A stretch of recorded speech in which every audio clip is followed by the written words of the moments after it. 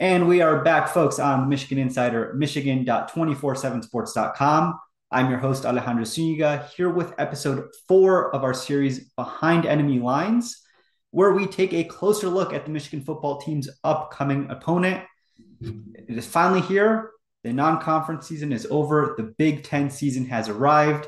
And I'm so excited to have with me Wes Brown, who covers all things Maryland Terrapins for 24/7 Sports, to give us a preview of what to expect this Saturday when the Wolverines welcome Maryland to the Big House on Big Noon Saturday.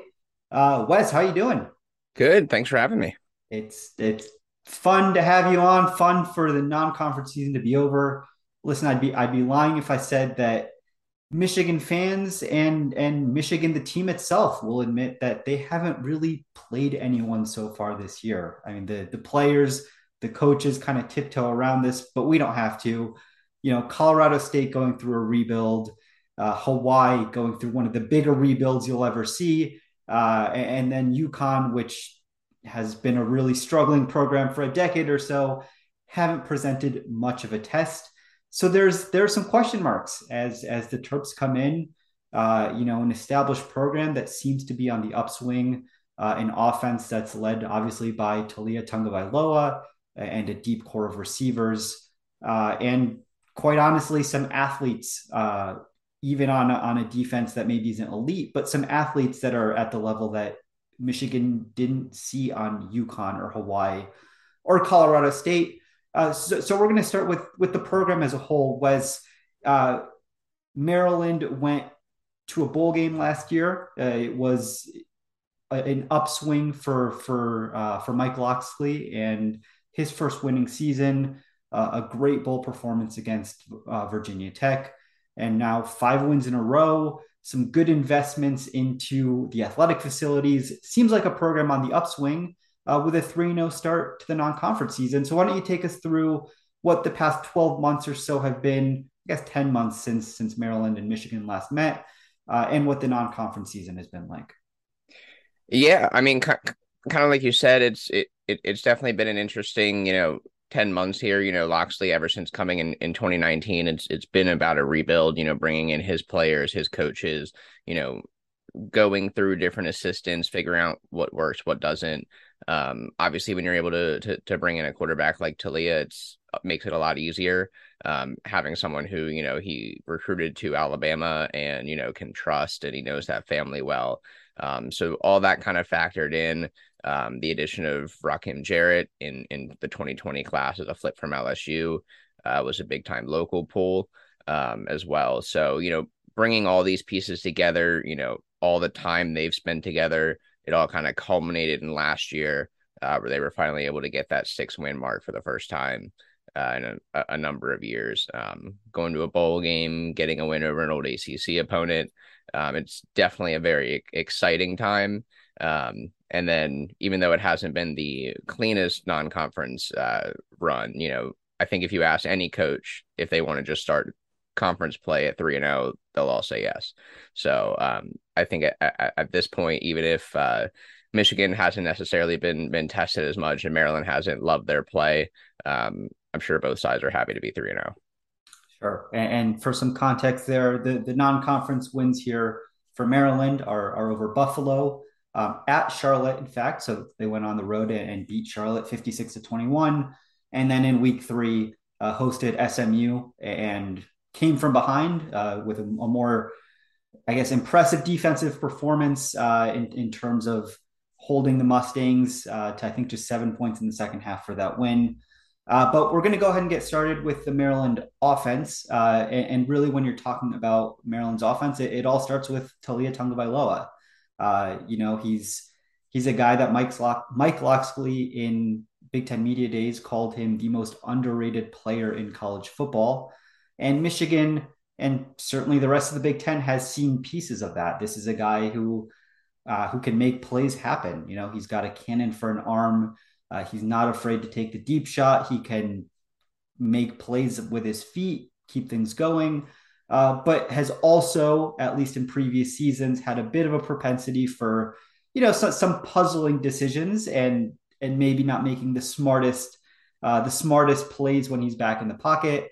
Uh, Seemed to me when I was watching the SMU tape that he was more of a game manager in that game, not, some people use that as a veiled criticism. But the way I saw it, he was making some really smart decisions. He was efficient. And that's part of what helped the Terps come from behind. What's his season been so far? Yeah, I mean, kind of like you said. So he came in, and that first game he played at Northwestern, he had a number of turnovers through interceptions, wasn't able to bounce back. And then you saw sort of a similar thing in the Iowa debacle last year. He always seemed to have an issue for turning the ball over and then trying too hard to make up for it, and then therefore turning it over again. This year he's number 3 in the country in completion percentage. He has turned into more of a game manager, but it's mostly because he's just learning how to take a step back, make the smart decision, and just lead the offense. He's realizing he has a fully returning top 7 group of offensive linemen in front of him. He's got 4 wide receivers deep. He's got 2 really strong tight ends. So he's got weapons all around him and a group of young running backs that have really stuck out as well. So he doesn't have to be the guy to make those plays. He doesn't have to, try and throw it through a tight window just to make something happen. So he's definitely learning how to do all that.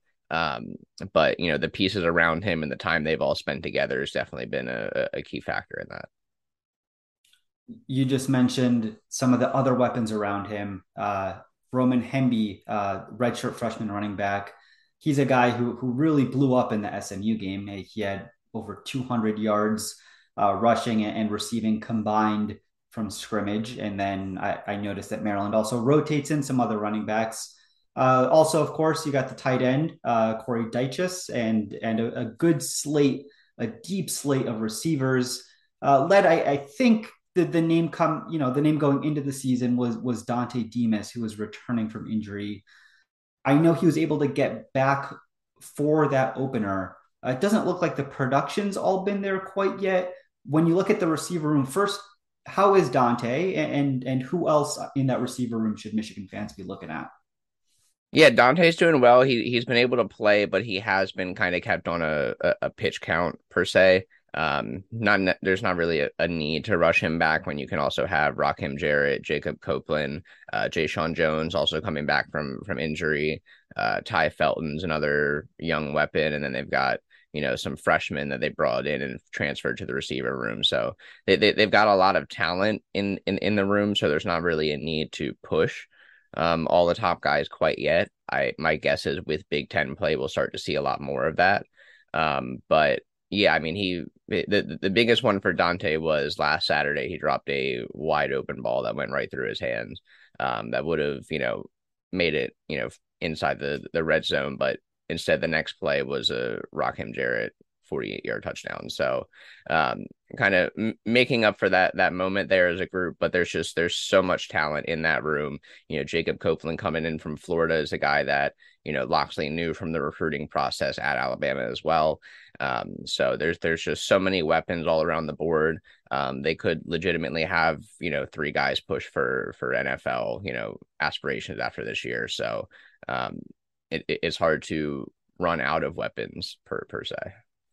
And quite the difference for Michigan, which has faced a redshirt freshman making his first college start at quarterback. The Yellen at Hawaii, who was the backup going into the season and was starting because the starter was hurt. And in the UConn game, a true freshman again starting because the starter coming into the season was hurt. Yeah, a lot more weapons on Maryland. We're going to take a quick break and come back and talk about the defense. And we are back, folks, on the Michigan Insider, michigan.247sports.com. Alejandro Zuniga talking Maryland, Michigan with Wes Brown, also of 24/7. Wes, we just touched on the offense, and when you talk Maryland football, you have to start with the offense, which is electrifying, has playmakers all across the board. Obviously, though, football is a multifaceted game, and the Maryland defense is an area I think that had a lot more question marks going into this season. Coach Mike Locksley talked about how excited he was coming into fall camp that a lot of the players were healthy, and that so much of the pieces, so many of the pieces had gone out injured last year. That just having these guys back was a step up. In terms of the Maryland defense, seemed to struggle a bit against SMU last week. Gave up more than 500 yards. Certainly, they didn't put themselves in a good position with, I believe it was 15 penalties for 140 yards, something along those lines. But they made the plays when it counted. They got a few takeaways. They made a few, fourth down stops in the red zone and shut down an offense in the second half that had looked pretty unstoppable in the first half. What, as Maryland is turning toward Michigan, which has the best, is the best scoring offense in college football right now, what are some of the things that Maryland can throw out there to slow down these Wolverines? Yeah, so Maryland's got a really deep group of, defensive linemen up front, which, has been probably its biggest pitfall in the Big Ten is, not necessarily having the size and strength to compete up front with some of these offensive lines. But they've got some guys who have been there for 2 or 3 years now, similar to the offensive side of the ball. They've got a mixed group of or linebackers who, they've got some older guys. They've got a true freshman in Jay Sean Barham, who decided to come to Maryland late in the process. And he's put in a ton of work as a true freshman and stepped into a key role there. And then the defensive backs, they've got, three corners who Locksley tabs as NFL guys, and, Tarheep Still, Deontay Banks, and Jacorian Bennett, who was a JUCO transfer a couple of years ago. And then it's all, tailed by, Bo Braid and Dante Trader, who, step in for the likes of Nick Cross at safety. Each of them got an interception last game to help kind of, ignite the offense and give them more of a chance after all those penalties. So it's kind of a mixed bag of a young group and old group, but there are a ton of athletes on that side of the ball. So it should be interesting how they're able to key in on Michigan. One thing that Locksley has mentioned is, they like the ability, kind of like Charlotte ran multiple quarterbacks, but then Maryland ended up in a situation where neither of their quarterbacks started playing. So they, struggled a little bit in keeping the number 3 quarterback, in tabs because they didn't have the film on him. He only played a few snaps here and there. But hopefully with Michigan, being down to, who the quarterback's going to be, hopefully that helps them in their preparation, being able to key in a little bit. Yeah, I was listening to Locksley's press conference yesterday, and Michigan's running with JJ McCarthy, and well, there is no clear backup at this point because Cade McNamara is hurt, but there are now a few games of JJ on film, and JJ came in last year too against the Terps and made some plays there. So will be interesting to see how the Terps can slow down Michigan, and honestly how a Michigan offense under JJ McCarthy looks as he's the starter for the first time against a Power Five team, because he played a few series in the opener against Colorado State and then took over the starting role. But again, he's only played really a half in 2 games because they've been such blowouts. Anyway, Wes, want to turn it over to you now. We've talked a lot about Tagovailoa. We've talked a lot about the offensive weapons. Is there one player for you that you think Michigan fans should be watching when the Terps come to the Big House on Saturday? Yeah, I think kind of like you mentioned, everyone will look at the passing game. Everyone will look at the receivers and the quarterback. But the running backs are really making a lot of noise. Not just Roman Hemby, but also Antoine Littleton. He came in at 6 foot, 285 pounds, and has really cut his body down to, a clean 240. But he's a big back. They had that in the past with Penny Boone. But having, the ability to trade off, they've got 4 running backs who they can put in there, 2 redshirt freshmen, 1 sophomore, and a true freshman. So the big thing for Maryland this year is having a balanced offense, especially when people expect them to pass, expect them to just throw the ball around. So I would definitely look out for Hemby and Littleton, because I think the key in trying to come out of the Big House with another victory is definitely going to, be in a balanced aspect, because they're probably not going to win if they throw the ball 50 times. Littleton, not so little. I'm sure he's never heard that before, but it was very interesting to that point of balance to see the Terps lined up in a true goal line formation, power I, and hand it off to a 240-pound back who can, punch the ball into the end zone. Not exactly what you'd expect when you think Maryland football, but it works and it seemed to keep SMU off balance a bit. All right, we're going to close with the way I love to close, which is putting our reputations on the line. Wes, mainly you putting your reputation on the line here. I asked all of our guests for one prediction for the game. Doesn't necessarily have to be a score, doesn't necessarily have to be anything. It's really what you want to make of it. One thing that you expect to see on Saturday at Michigan Stadium. Yeah, I mean, kind of like you mentioned, I mentioned there's going to be a balanced attack. One thing we haven't necessarily seen the most of from Maryland this year is its tight end play. I think it would be, really interesting to throw that wrinkle more in, against Michigan. You mentioned Corey Dyches, but CJ Dupree is also another very strong running back. They like to call him a baby Gronk. He really fits that mold right there. So I think if Maryland's gonna really compete, they're gonna have to throw some wrinkles in there. So I'll go with some stronger tight end play there in the receiving game. Well, we'll find out on Saturday, as I mentioned. Michigan, Maryland opening up their Big Ten slates at noon at Michigan Stadium. For myself, Alejandro Zuniga, West, thank you so much for joining us. Obviously 247sports.com for all of our coverage, college football, college basketball, recruiting, michigan.247sports.com for the Michigan Insider.